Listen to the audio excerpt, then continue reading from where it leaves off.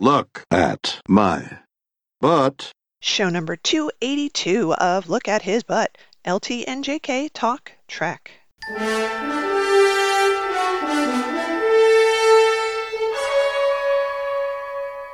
Well, listeners, here we are. We're kind of in hell right now, but that's okay. Yeah. We're coping with it, and one of the ways that we've decided that we're going to cope is to just immerse ourselves in Star Trek because that's a much better place to be Oh, yeah. than the real world. And there is so much Star Trek in which you can immerse yourself, and that's a really good thing. Yeah.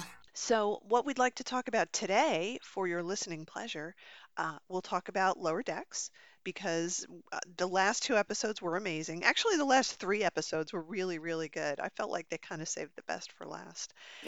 And then we will talk about the first episode of Discovery, which has finally hit our screens. In fact, Yep. there is another second episode that we haven't watched yet as of this recording.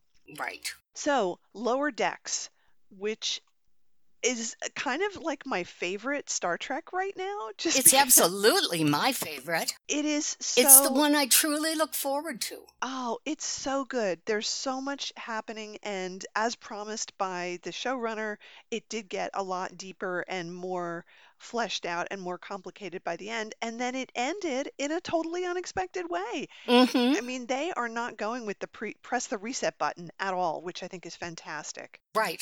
The last three episodes were the ones that were most, I think, directly drawn from episodes of TOS and TNG. Mm-hmm. So the eighth episode was called Veritas, and that was very much a combination of Encounter at Farpoint, like Q Inquisition, plus the sixth movie where Kirk and McCoy get interrogated, right? Because Right. it's Yes. very much the same sort of thing, and they're being questioned like it's a trial, and they have to tell their story, and of course everybody has a different version of how things happened, and Right. then it all, of course, turns out to be something completely different from what they thought it was going to Yeah. be. And Q's in it, which I thought was great. John Delancey Yeah, at the came very back. end. Yeah, that Oh, was so cool. good. And making snarky remarks about Jean-Luc Picard, which I thought was good. So funny.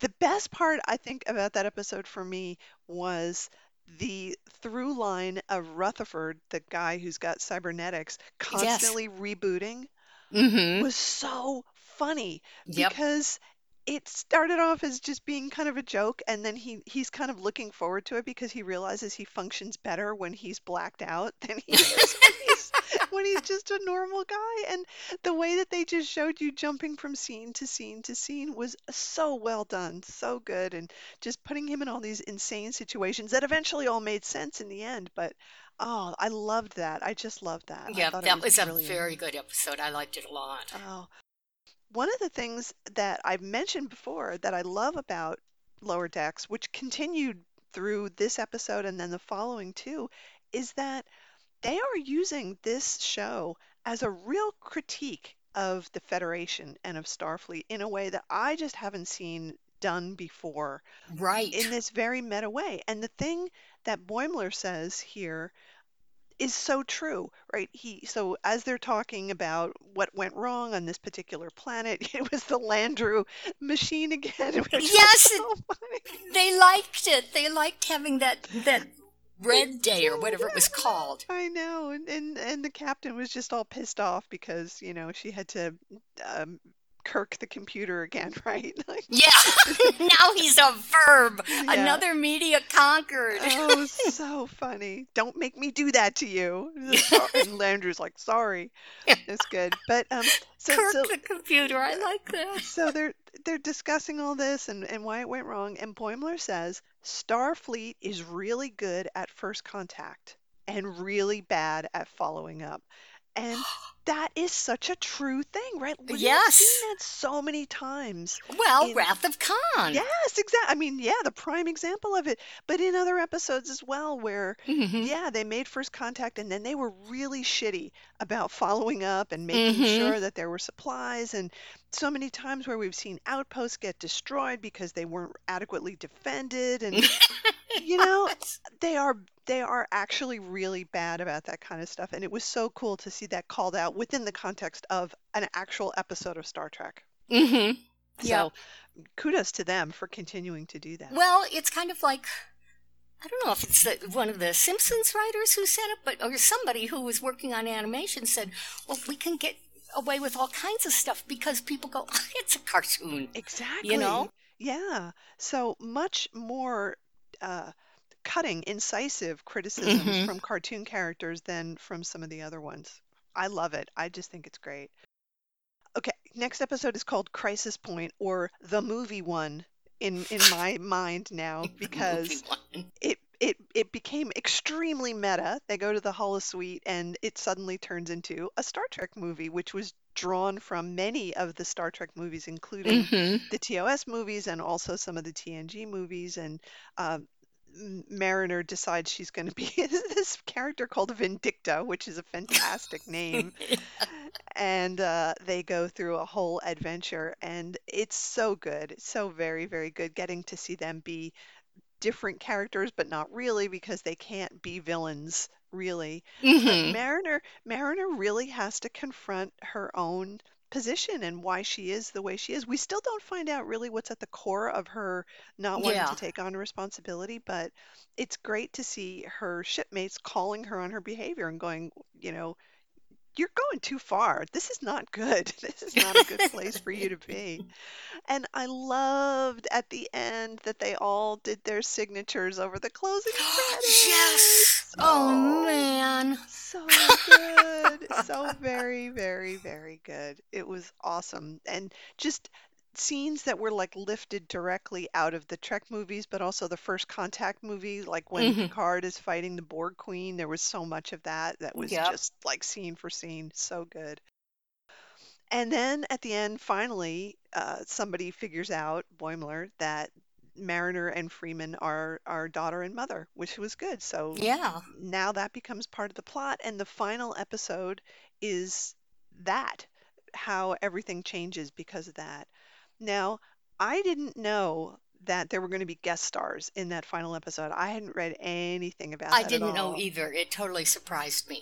And I screamed at the television when they showed up. It was so good. And it was so it's Riker and Troy who show up on their ship, on the Titan. And it's Riker and Troy sort of in their prime, right? It's not older versions of them. And it was weird because it very much paralleled what they did, what Riker did in the Picard series when he showed up at the end to save the day. So good on you, Riker, for doing it. But they were so good. And I saw, subsequent to the episode, I watched a panel on that Will Wheaton did for the Ready Room, which is the after show that he hosts. And the cast were talking, and Frakes was there, and he was saying how much he absolutely loved doing it because it gave him a chance to be Riker, but in this wild and crazy way, right? Like, he's not just being tall. He's not just being serious. He's being like kind of the way Jonathan Frakes is, and being really jokey and crazy. And he's like putting, Freeman in a headlock as they're walking around. It's like, hey, remember when I saved your butt from that thing? And she's like, oh, that's not the way it happened. It was just so good. So awesome to see them be part of the show and a new ship, and then to see Boimler finally get the promotion to a different ship. I have kind of a different take, especially on that final episode. I think I might have been in a bad mood, but anyway, I didn't like a lot of it because it seemed to me like it turned into a shoot 'em up, let's chase each other all over the galaxy. There was a lot of that, yes. And I just find that tiresome, because they didn't do anything new and special with it to make me go, oh, wow, or anything like that. And then when Riker and Troy show up, I was like, oh, please. Because even though it was funny, it's like, okay, now do they have to show up in every new Star Trek? Are they going to be on Discovery? Are they going to, good point, yeah. Are they going to time travel to every Star Trek? And also, I feel like every Star Trek now is blowing it as far as creating their own paths. Because they keep... I mean, it's just a hoot the way they reference TOS. It's part of their history, right? But I don't want all these guest stars. I really do not. Mm-hmm. And from what I'm reading about, what they're planning for the Christopher Pike show, it's like, no, it is a big galaxy. Stop running into the same 10 people. Yeah. Yep. I had to bitch a little on that. I agree that they can't run that into the ground, although I would almost argue that the Riker and Troy characters that show up in Lower Decks aren't really the same characters that were in TNG. Right. Yeah. And they show up in a jokey way. But then later I read something, and I can't remember what it was or where I saw it, but it sort of said that they're going to be in it more. And I was like, no. So what I heard was they are going to be in it some. Like, they're not going to be regular characters, but we are going to follow Boimler as he serves on that ship and see what happens to him. So it will be focused on him and not on them. But they're going to pop in once in a while because Riker's the captain of that ship. So I think it'll be interesting to see how they handle that and how heavy-handed they go on the TNG stuff. I feel pretty confident with the Lower Decks folks that they're not going to milk it too hard and make it become awful and cringy. I don't think they're going to make it cringy. I hope not, anyway. Yeah. I wanted to, not complain so much, but I was really surprised and kind of disturbed by the amount of death in that particular episode, which was surprising because they haven't done that so far, because right at the very beginning of the episode, there's another starship that gets totally blown up by the enemies, the Pakleds. And that was a whole starship full of people, and it just blew up. And they said specifically when they get there were no signs of life. Everybody on that starship died. Well, we in TOS you encountered that a couple times. There was a time when the whole ship full of Vulcans blew up. Yeah. And there was when they went over to Decker's ship and found no one, and then eventually found Decker, and the Naked Time ship. That happened a lot in TOS. It did. So on TOS, and it happened on TNG as well. To see it in a comedy cartoon was weird. It just felt really strange. And I wonder why they made that decision. It kind of cut the comedy a little too much for me, because I felt really bad about it, because we got to see some scenes with those characters before they get horribly murdered, and it wasn't just like cardboard cutouts. There were people with names, and suddenly they got blown up. I wonder if there was any discussion about that, like in the writer's room, and if so, what it was or what led them to go, well, let's do this. Yeah. I don't know. I haven't seen any other references. They didn't talk about that aspect of it in the panel discussion I was watching, and I haven't seen any reviews of it that specifically called that out. But that was the biggest, not missed thing, but the note for me was wrong. It totally took it out of being like this lighthearted fun thing, and is like, oh, now it's a real Star Trek episode, but with jokes. I don't know. It was very strange. Yeah. To me. There were other things that happened at the end, like Rutherford gets his cybernetic implants torn out, and we'll see what happens with Mariner and her mom, and also the little robot that decided, Exocomp, that was what she was, and she decided her name was Peanut Hamper, which is actually a pretty funny name. Yes. Who decides not to be Starfleet in the end, and is like, well, you're all going to die, so I'm leaving, bye. Well, it was one way of tamping down the cute factor. It's true, and then we see her sort of floating in space at the end, so I wonder if she's going to come back in some capacity. That might be interesting. Yeah. Well, maybe she goes and hangs out with a bunch of tardigrades. And who knows? Yeah. And then I guess the biggest one was they actually killed off a character, right? The security officer, Shax. Yeah, he actually died. And my God, yeah. I think he's really dead. So again, another rather serious thing that they inserted into this, which was kind of unexpected.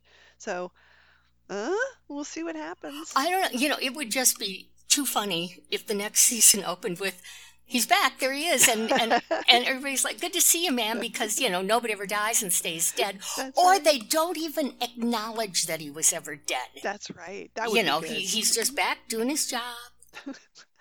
Anything could happen. Anything That's right. At all. So, in conclusion, I loved Lower Decks, and I loved watching it, and I cannot wait for it to be back on. And I'm so glad it's animation. Yes. Because they can work on it despite the pandemic. Correct. And I feel so selfish for saying that, but... Oh, I just want to keep seeing it. I want them to make more, and I want them now. I don't want to have to wait a whole year. But that's right. That's right. So there is going to be another season. They got renewed for it, which is awesome. Mm-hmm. And we have that to look forward to. Now, there was another piece of news, which is we had very briefly mentioned that there's yet another animated series to be made, which is called Star Trek Prodigy, which is supposed to be, yes, I'd forgotten about that. Aimed more at kids, although I'm not quite sure what that means. Mm-hmm. But the big announcement a couple weekends ago was that one of the main characters is going to be Captain Janeway.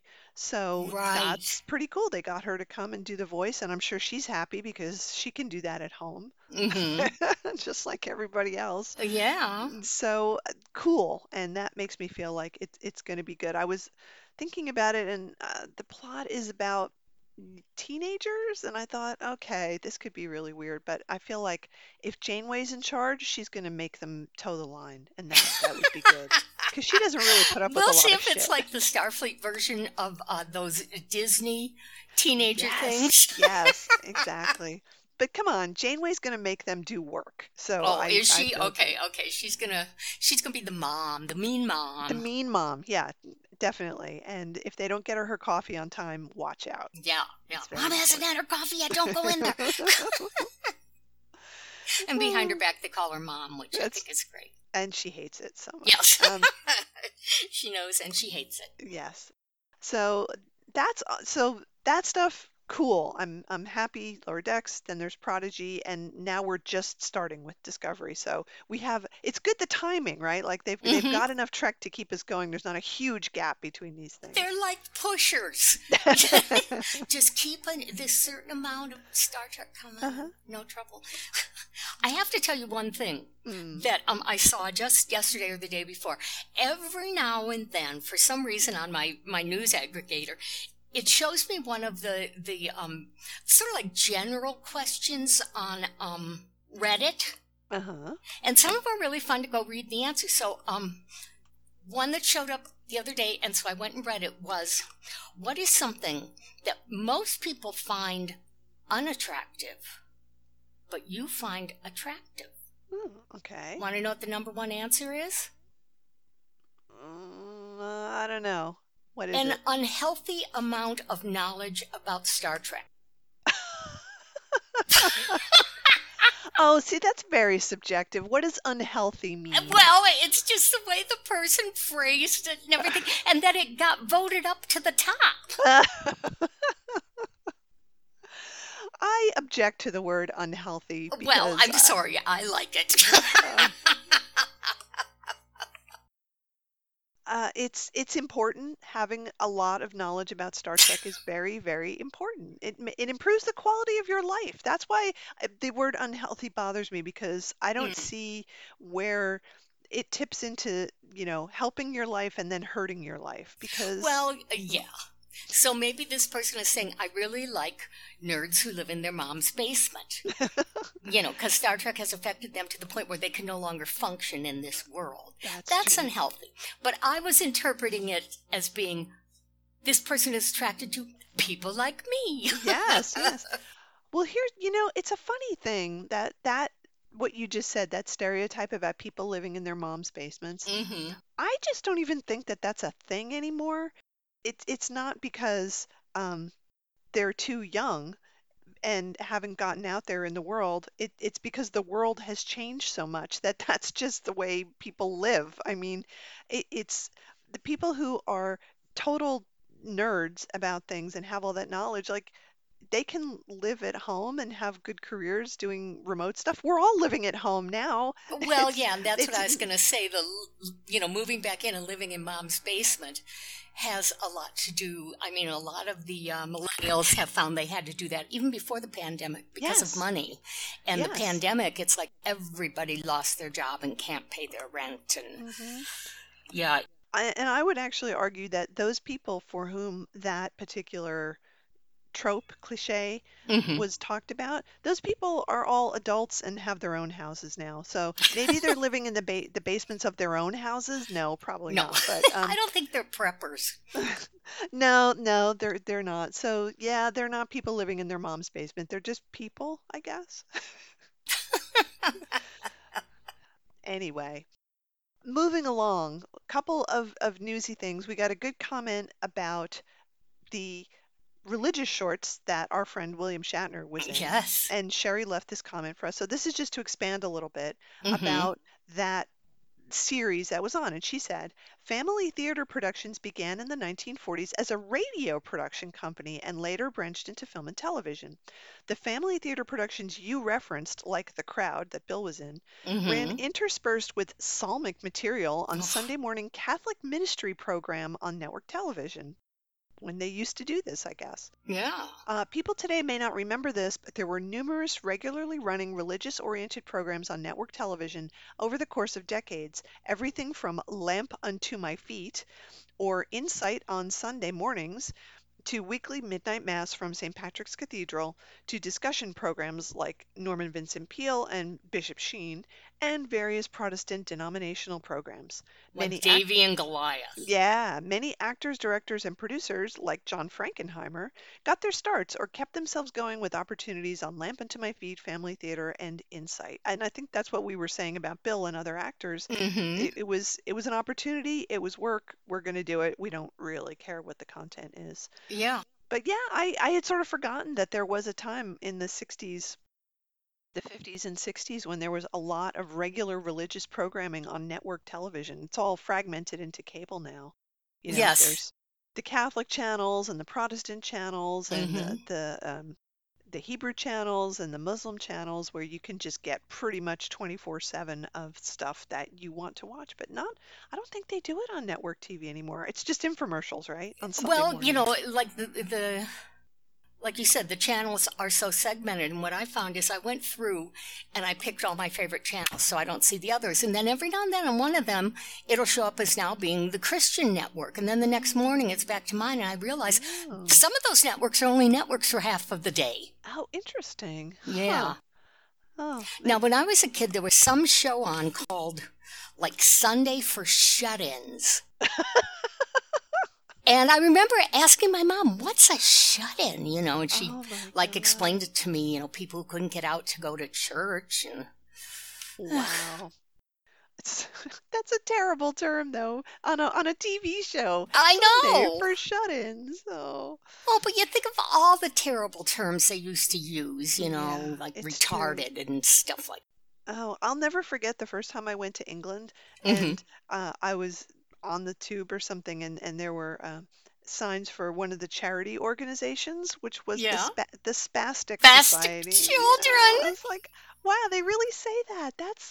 That's weird. Very, I know. Weird. The only time I was over there was like 40 years ago, and someplace there was a little statue of a kid like leaning, you know, on an Oliver Twist type stick, you know, and he had a basket or something, and the sign said, "Help the spastic children." Yeah, spastic children. Wow. Yep. Cultural differences. There you go. Language is not the same. Okay, I have one more thing I want to say because I saw this and I laughed so hard. So Bill's Horse Show auction is happening. And he's been donating lots of things, signing stuff and gathering things from all his Hollywood friends.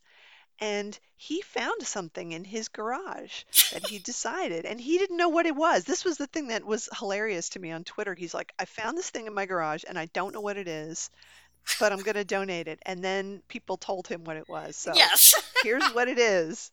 It's the prop from Columbo that we talked about so much when we watched that show. So that was the show. Bill was in more than one Columbo, and this was the one where he played sort of a right-wing radio host. and he has a terrible mustache. And this picture, as you correctly identified, was an actual headshot of him that they'd used on his Tech War books. Mm-hmm. And they blew it up and made it the image of this radio host, and it's huge. It's like, I don't know, 3 feet by 4 feet, and it's hanging up in his offices somewhere. So let me read you what it says. Okay, they drew the mustache on, right? Yes. Yeah. The framed image has been hanging in Mr. Shatner's garage for years. It's a headshot from his Tech War book days. It's the photo used on the dust cover over the hardbound edition. Someone drew a pencil mustache on it. So a pencil mustache. So when we watched it, I was like, that's a picture of him that someone drew a mustache on. Like, that's not a picture of him. And I was right. Yeah. Some art person just they gave it to the art department and they look, make it look like him with a mustache, and they got a pencil and they just drew it on. I can't believe between it. you and me, we solved the mysteries. I know. We're like the Scooby-Doo gang of Shatner. Yes, we can do these things. We can figure stuff out. I'll continue reading it. Yes, please. Mr. Shatner didn't remember where it was from because, as we discussed with Henry Winkler, he doesn't care and he doesn't keep stuff from all his shows. It's a prop used in Mr. Shatner's famous Columbo episode, Butterflies in Shades of Grey. The prop is one of several seen at the radio station during the episode, and he has signed it on the back. Ooh. Imagine, in pencil? It doesn't say.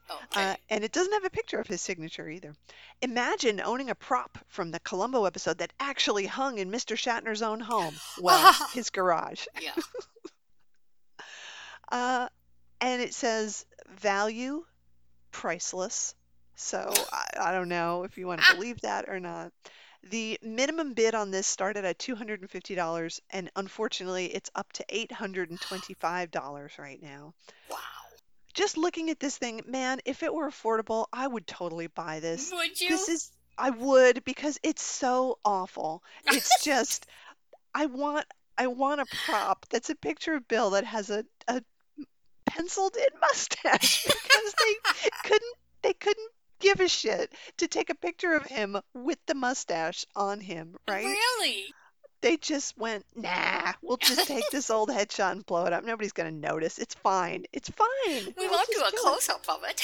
No, we'll just have it, hanging up in the bathroom, in the corridor, and it'll be fine. Just go with it. I kind of give the show credit, though, because one of the things so many shows in the late 60s, well into the 70s did, was people, for strange reasons, had headshots of themselves. People who weren't, the characters were not actors or actresses. And so, by making him this radio host, he had a reason to at least have this. But I remember specifically, even as a kid, a teenager, watching that girl. And her boyfriend had a picture of her on his desk, but it's a big 8x10 glossy, obviously Marlo Thomas's headshot. Yes. And yeah, she's an actress, but regular people had them all the time. Yep, exactly. Yes, you'd see on their tables, and they were amazing glamour shots, right? Yes. Clearly done by like Cecil Beaton type photographers with lots of lighting and makeup, and everything was just super beautiful. So yeah, very, very strange. Yep. I think that just was like a thing left over from the movies, right? Because you would always see that, and they just took that into television, and they said, people are used to it. It's fine. Well, it's like when somebody's murdered. Have you got a picture of her? And instead of getting some little thing out of their wallet, they pull out this 8x10 glossy. So true. So very, very And you always true. Expect the cop to go, how many years old is this? It's like, well, the hair's gone a little gray. And Really? Oh, hilarious. Okay. So that just is my favorite thing. I need to know how much this is going to sell for because it's just the most amazing thing. I love that it was hanging in his garage. Was it hanging or was it just sort of propped against the wall? Well, he had said at one point that, fans send him artwork they've made of him, and some of it's KS and some of it's Star Trek and some of it's other things. And he just puts it all in the garage. Now, he made it sound like he had made the garage into a gallery, But he has this picture. They gave it to him. They gave it to him when Columbo was over. Just like, here, take this weird picture of yourself with a drawn-in mustache and go hang it on your wall somewhere. And he went, okay. What's even weirder is if he took it, just went, nobody else has a use for this, and then he thought, well, I'll just put it in the garage, and maybe one day in 40 years I can sell it. And he was right. And he was right. He was absolutely right. Oh. Awesome. Okay, that was Just think of the estate sale there's going to be when Henry Winkler dies. I hope he's got all that stuff like labeled with certificates of authenticity so that when his kids go through it, they can find everything. I really doubt it. I think you're probably right. All right, let us take a little break, and then we're going to come back. We're going to talk about Discovery, and then I want to talk about a couple of Star Trek episodes that I watched recently because I like Star Trek. Okay.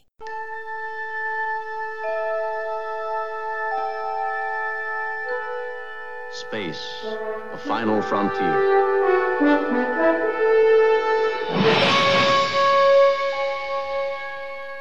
These are the voyages of the starship Enterprise. Its 5-year mission: to explore strange new worlds, to seek out new life and new civilizations, to boldly go where no man has gone before. Listeners, we would love to hear from you. Send us email at lookathisbutt@gmail.com or look us up on Facebook and leave us a comment. Tell us your Trek news.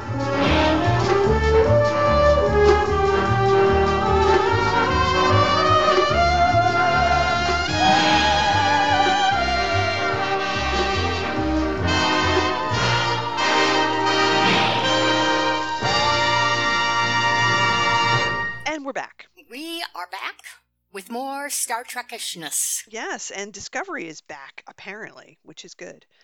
Yes. I had to get myself mentally prepared. I had spoken to my brother who watched it before I did, and he said, it's emotional, be ready. Okay. It's just so intense, This is the thing about, Lower Decks aside, all of the new Star Trek stuff like Discovery and Picard, you have to emotionally prepare yourself for it. You can't just sit down and be like, I think I'll watch this new episode, right? You just have to be like, okay, I'm going into it. I have to pay really close attention for an hour to figure out everything that's happening, and it could go in any direction. You know what else, now that you bring it up? Yes. It looks like in the newer shows, except Lower Decks, of course, nobody enjoys their job. And in TOS, at least all the senior officers seem to like what they're doing. Mm-hmm. You would want to be in Starfleet. Yeah. Now it's true. Like, would you join that? No, it's too dark. Yeah, that's the new universe, right? Is that everything is fraught with peril all the time. Well, yeah, and it's like when they, entered an extremely dangerous no-win situation, that's when Kirk would get, like, in many cases, sort of a little light-handed about it, Yeah. We'll find something to eat. It'll all be okay, Yeah. You don't see that. Yeah. You don't see any, wait and see what happens next, and react to that. Or, anything other than they're always in the worst peril. And yes. And it's, I don't know. No, I agree. I think we've talked about this before with Discovery, and it certainly was the case in Picard as well, that the threats are always hugely heightened. It's always, not saving this planet, now it's saving the universe. It's saving all of humanity. It keeps getting bigger and bigger, and it always feels like everything is on the line, and that was never really the case with TOS or even TNG, with a few exceptions. Yeah. It was more trying to solve today's problem, and you kind of felt like they had a handle on how to solve today's problem. I really hope that Strange New Worlds is more like that. I really, really hope it is. Well, in the new ones, you never see... Again, Lower Decks accepted, because they do show this, but in the other ones, you never see people just sort of relaxing. And then the bad thing happens. No, there's always a bad thing going on. Yeah. They did a little bit of that on Picard. They tried to make time to show people relaxing a little bit, but again, they often used that relaxing time to have the characters do big character arc reveals or something like that. So it was never just fun. It was more like, okay, now we're going to find out your backstory or how you two people relate to each other. Yep. But that's TV. I think that's the way TV is now. Yeah. It's just changed. It's really, really changed. Anyway, so Discovery, right? Yeah. The good news is Burnham's alive, which you probably could have guessed because I don't think there would be a season 3. And she made it 900 years in the future, also good.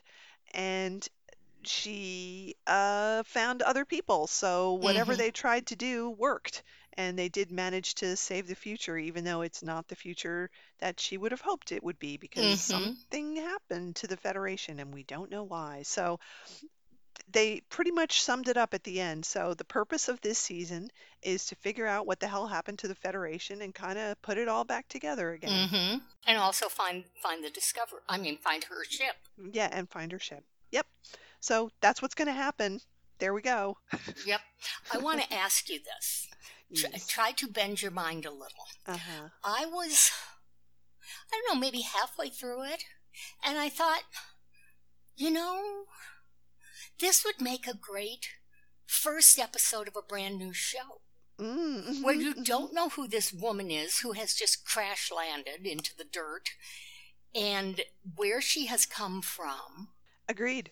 I think that's right. Yeah. And I am really happy that they're starting from scratch almost, right? That they just decided to cut ties with all of the old stuff.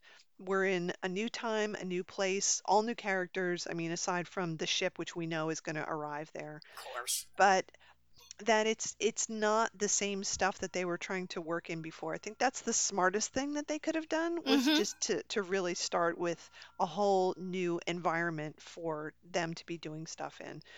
That it just felt like a big sigh of relief that they weren't trying to make stuff work with canon. It doesn't matter anymore, right? Now they're completely outside of canon, so we don't even have to think about that.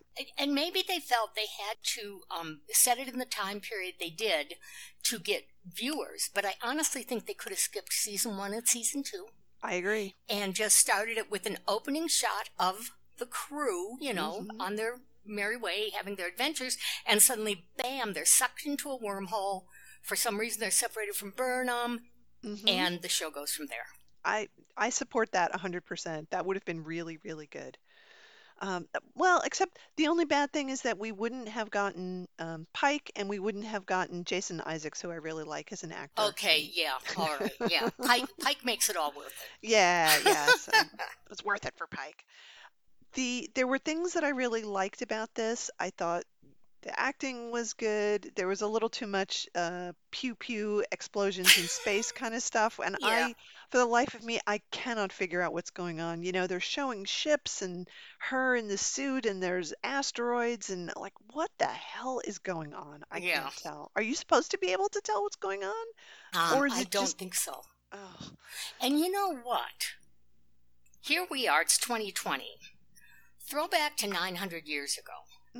Bring a medieval monk to 2020. They wouldn't have a clue what's going on. They wouldn't know what something is, but she knows it's a personal transporter. Yeah. And I'm sorry, the fact that she can recognize technology and what it does just by looking at it kind of makes, the universal truth now is how fast everything changes. Yep. Completely. No, you're right. You're absolutely right. In 900 years, it would be unrecognizable. Right. And also, they would be speaking different languages. Yes. So unless they have Babelfish in their ears, like Hitchhiker's Guide, or somehow they now have universal translators built into their comm badges or something, there's no way that they would be able to understand each other. Not possible. And I say that as a linguist. It's just the way language changes. This is a fact. Yes, I was thinking that too. So it was interesting to see lots of aliens that we recognized, some alien species. So we're still kind of working with them. So that's cool. I don't get the whole thing about dilithium being really scarce, they set up a bunch of mysteries that are going to get solved, right? This thing that happened that they're calling the burn. What is it? Nobody knows. They're not telling us. I also, though, I liked him saying, you're a time traveler. Oh, that was outlawed after the temporal wars. And I went, ooh, what's the temporal wars? I want to know what the temporal wars are and how were the time police involved in the temporal wars. That's going to be the most interesting. That's going to be good. Yeah. So clearly the Discovery Crew, if I could talk, the Discovery Crew is going to show up very soon, and eventually we know they're going to end up getting reunited because they've been releasing film clips showing them back together. Thanks a lot. No spoiler alert. Yeah, spoiler alert. And the new character that she meets is not human, I guess, because he's got some special communicative powers, right? He can talk to plants, he can talk to animals. That's kind of cool. He has what looks like a cat, but who knows? It might not really be a cat. It might be something else. We'll have to find out about that. I liked the fact that they set him up as this sort of hard-ass smuggler guy, like a little bit of a Han Solo guy, and then it turns out he's really like an anarchist environmentalist. Yeah. Yeah, that's pretty good. I like that. Yep, I like that very much. Yeah. I know that you don't watch the Marvel movies, but no. In Captain Marvel, she has a cat, but it's not a cat. It just looks like a cat, and it's an alien species called a flurkin. And the joke is that it's this, very sort of tame-looking cat, but when it turns into its real form, it's a shapeshifter. It gets really big and it's got a lot of teeth and claws and it can eat people. And it just sort of does this randomly when it feels like it. And so I thought, well, maybe Book's his pet is really it's a flurkin. It could be a flurkin. Well, remember the shape-shifting cat in Gary 7? Yes, could be that species too. Yeah, could be they're onto something. I mean, maybe we've just never caught them at it, but all cats perhaps, or certain breeds of cat. It's true. It's very true. So it's nice that there's Star Trek to look forward to. Yes. It was nice to sort of be back into things and see where it was going to go. Now, the thing that I liked most about it was the guy. What's his name? Hold on. Book? No. So Book is the other main character, and we know stuff is going to happen. The communications officer, Mr. Sahil, who has been monitoring Federation comms for like 40 years, just waiting for someone to show up. I thought that scene was really well done, It was. It really was. Somebody who's really devoted to the cause, and then finally the person he's been waiting for shows up out of the blue and takes him on as a commissioned officer. And I thought the acting in that was very, very good. Yeah, because it was it quiet. Really worked. It was a quiet scene, and there was a lot of emotion going on. I like that. I'm going to really nitpick here. Okay. Okay, remember the scene where they're running through that whole big station where there's a million different aliens, and what I got out of it was they're trying to get to dilithium crystals. Yes. And they finally do, and they're all set up in a neat little exhibit. Yes. And they're being shot at. But instead of, scooping them all into her bag, she picks them up one at a time and puts them. It's like, are you kidding me? Also, in her skin-tight suit, when she suddenly whipped out a phaser, where the hell did that come from? Yeah. I will also nitpick the fact that the people who are chasing them as they teleport around the planet have the worst aim. They're always. That's just a given now, Oh, they're worse than the stormtroopers in Star Wars who can't hit the side of a barn with the side of a barn. I mean, it was impossible how bad they were aiming, and I felt like they should have done a little bit more to either explain that away or just say, oh, these weapons are really hard to aim. I don't know what. Yeah, these secondhand weapons that can't calibrate them. Something. Yeah. Something like that. Yeah, that was frustrating. I saw a movie. I wasn't watching only fluffy movies. I did watch kind of a serious one last night. And it took place in the future, not in the really far future, though. But remember how in this episode we just watched, he'd reach into the air and everything would light up and he could do blah, blah, blah, blah, blah, blah, blah, and everybody can see you doing this? Mm-hmm. What they had in this movie was the palm of your hand. Oh. You pressed it and all this information came up and you know. That's nice. That's cool. What was the movie? Oh, it was called What Happened to Monday. Oh. And if anybody has watched that, please do contact me. I am dying to discuss that with someone. I have never even heard of it. What was it on? Is it Netflix? Let me think. Yes. One of many streaming categories. Yes. Okay. Cool. Well, I've never heard of that, and it sounds interesting. It is interesting, but at the end, it's almost like it's trying to have it at least 2 ways, maybe 6 ways. But anyhow, let's veer on back towards Star Trek, I guess. Yeah. So I'm excited. I'm glad that we're watching Discovery. I'm sure we're going to have a lot to say about it as it goes through. And I'm excited to see the crew back because I like their interactions. I think the episode 2 is going to have a lot of Saru and Tilly interaction, and that's a cool pairing. I think they are going to work pretty well together. I like both those characters. Yeah, that should be good. And Georgiou's going to be back, apparently, because she was in. So I was like, okay, how are they making this happen? I don't know.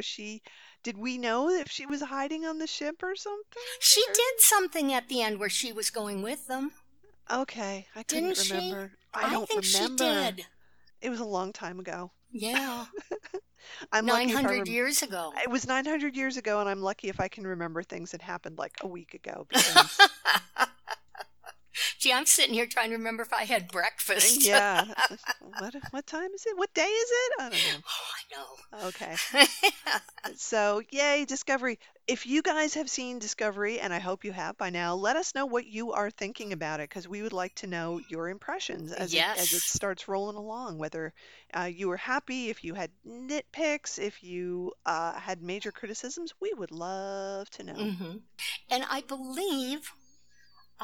it's probably not over by now, but CBS, regular CBS, is showing Discovery, at least the first season. Oh, cool. It's done its run on extra CBS pay for it, and now they're running it. I'm assuming they're going to run it right through the first 2 seasons, at least, So you can kind of watch it and catch up and see what you think about it. And it has commercial breaks already built in. Yeah.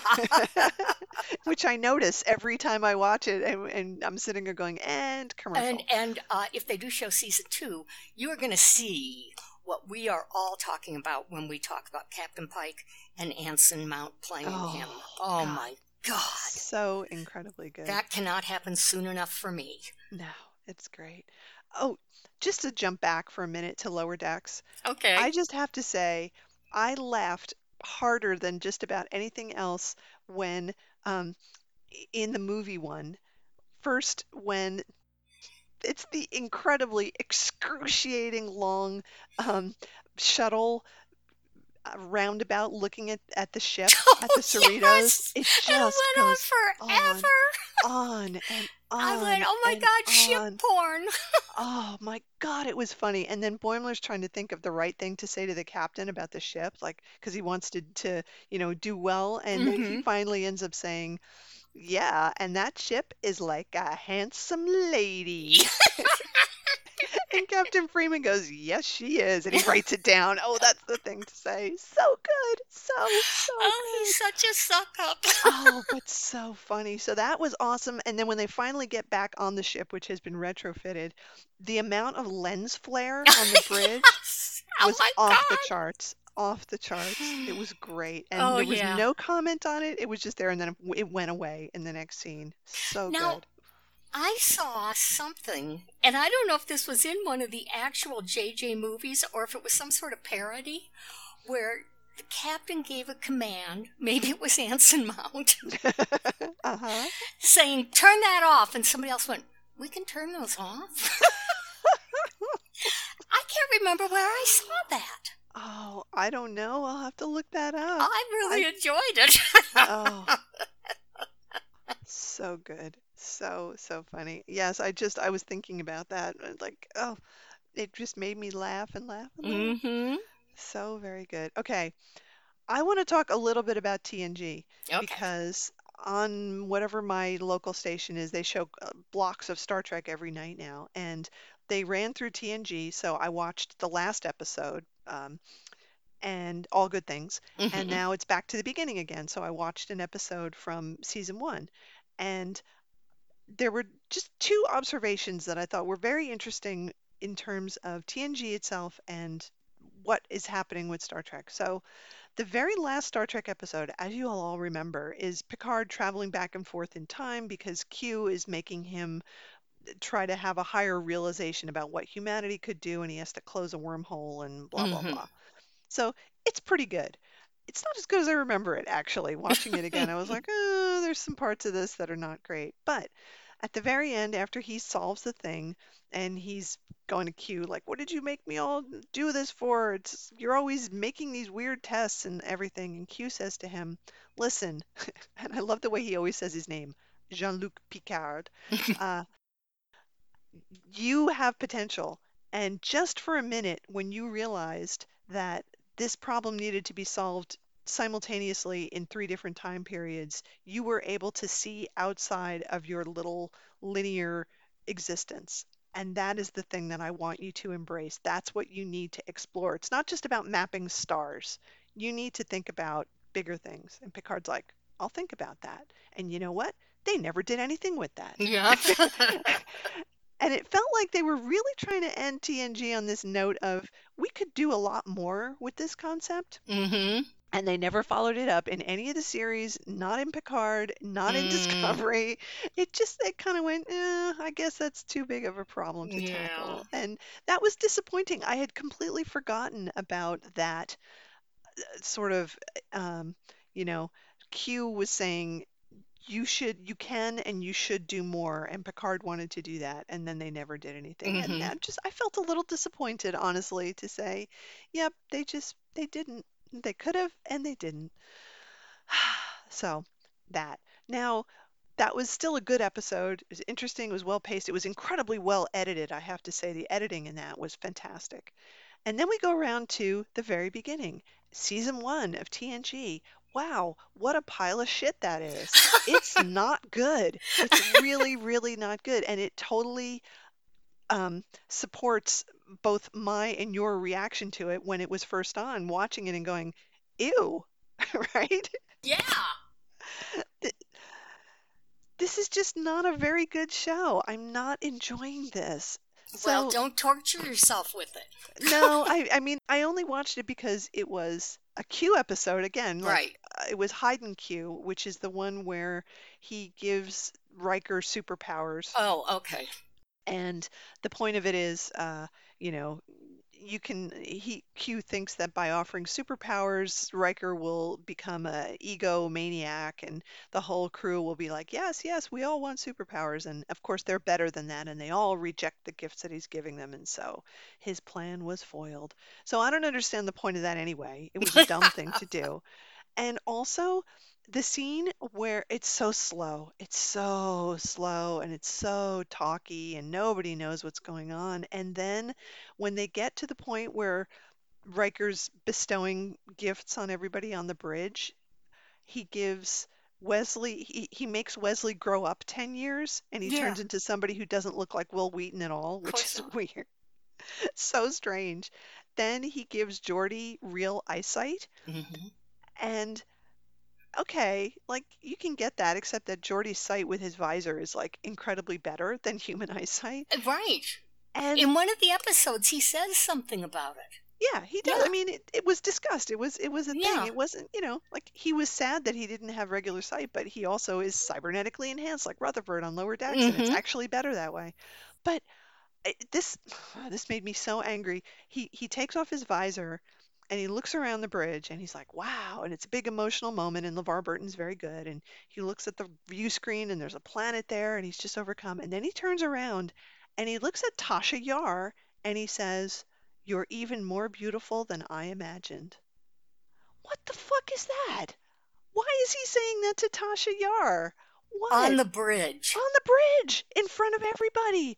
Like, so bad.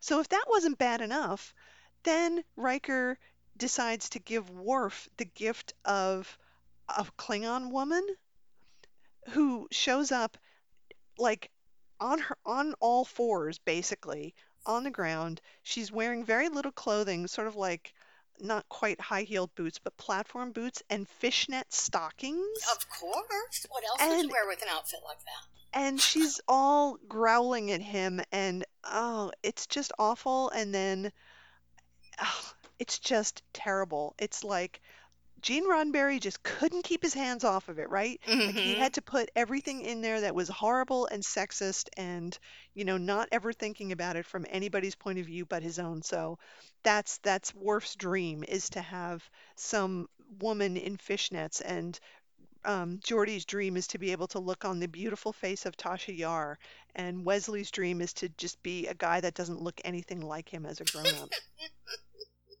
Awful. Just awful. Yep. So I hated that. I hated that very much. And I don't want to say I'm glad that Gene Roddenberry died, but I'm really glad that they were able to wrest control of TNG from him, because it got so much better when his influence waned. I don't think anybody would argue with that, but watching those episodes again, you really see how much they were trying to fall in line with his ethos and his aesthetic, and it's just awful. It doesn't work. It doesn't work with what they were trying to do. Anyway, sorry, I got a little ranty about that, but it really made me angry watching it because it was just bad, really bad. Well, I watched like the first maybe episode and a half of TNG when it came on, and I just went nope, and I did not watch it again for several years. When, I met a woman, we became friends, and she was totally into it and was telling me, oh, this one episode's really good. Yeah, those first 2 seasons, not good. And that's when I, started watching it on a regular basis. Yeah, well, it got good like in season 4, and then it was pretty good after that. But but especially that first season, just not good at all. Ugh. Okay, anyway, let's talk about something good. Okay. You forwarded this article to me that's called Star Trek Discovery retcons Spock in TOS Mirror Universe episode. Yes, and what I found I thought, oh my God, this is going to be something ridiculous. Well, first of all, great clickbait.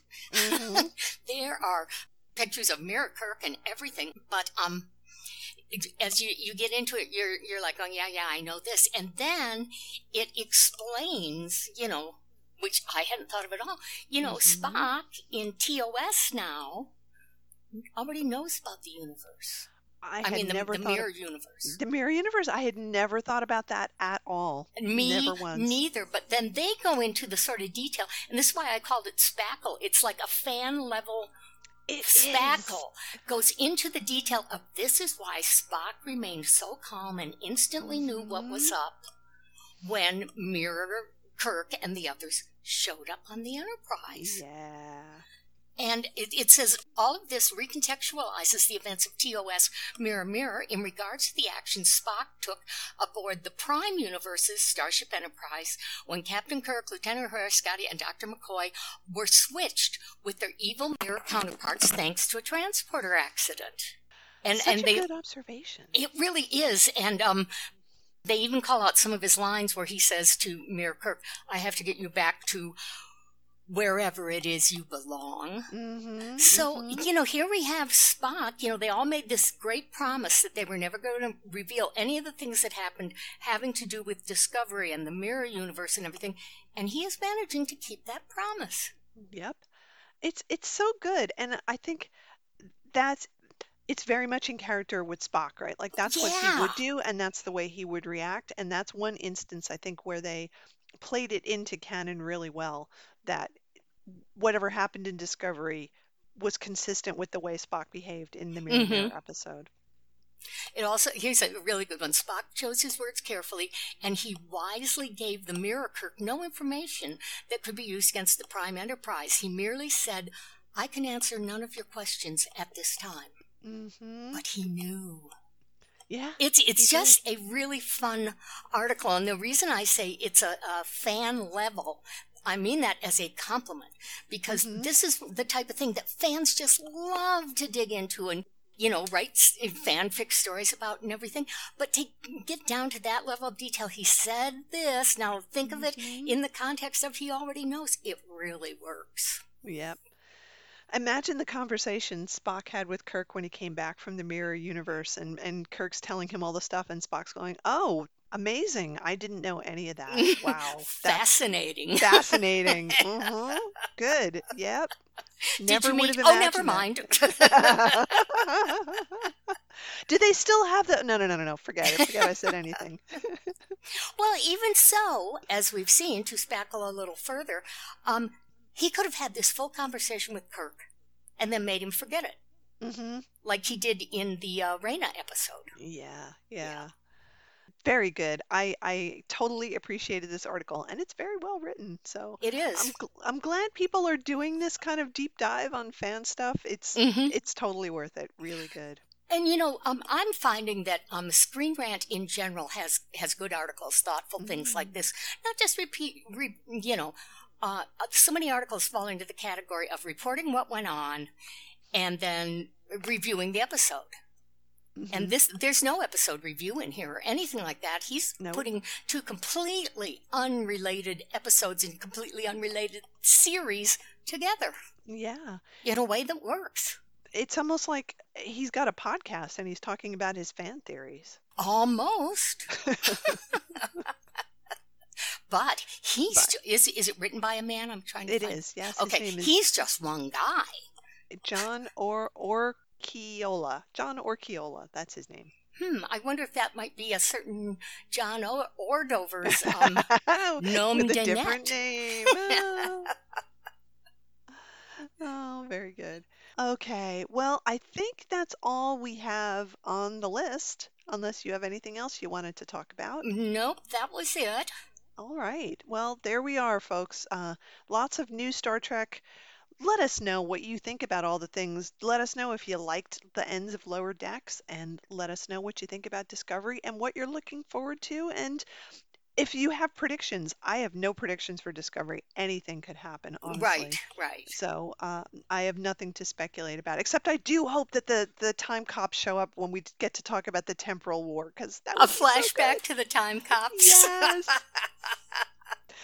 I was looking through Tumblr the other day, and someone had reblogged something that I had originally reblogged from another person, where they'd shown a picture of Kirk and they had some quotes from the time cops in DS9 when they were talking about Kirk. And they said, "That man is a menace." And then don't they say something like 12 separate violations? Yes, exactly. But I love that man is a menace. Me too. Oh, yes. And he's our menace. That's the best part. Yeah. All right. Okay. All right. Well, I think that's going to wrap it up for this particular edition of the show. So yes, thank you all for listening. Thanks for your emails and comments and likes on Facebook and all the rest of it. If anybody wants to buy me that picture of Bill with the drawn-in mustache, I'd love it. That'd be great. I'm not going to start a GoFundMe or anything, but yeah, that'd be a cool thing. Well, if I get a big stimulus payment, I might consider it. Well, I want to know who buys it and what they do with it. Like, I think it would be the funniest thing in the world to just hang it in your house. Like it was, like he had it hanging in the studio in that particular episode. Just no explanation or nothing. Just this giant picture of William Shatner with a penciled-in mustache. Just, next to the pictures of your family or, your George O'Keeffe painting or whatever. Or, you have like a giant series of actual family portraits. And then there's this one, like, he's part of it. Oh, yeah. And it's in the your biggest mansion, one. As you go up the stairs. Mm-hmm. That would be awesome. That would be so good. Okay, anyway. Thanks everyone, and we'll be back again in another couple of weeks probably with another show. So until then, wear your masks, wash your hands, stay safe. We want you all to be safe and healthy so you can keep enjoying Star Trek. Yes. And until next time, live long and potluck. Bye.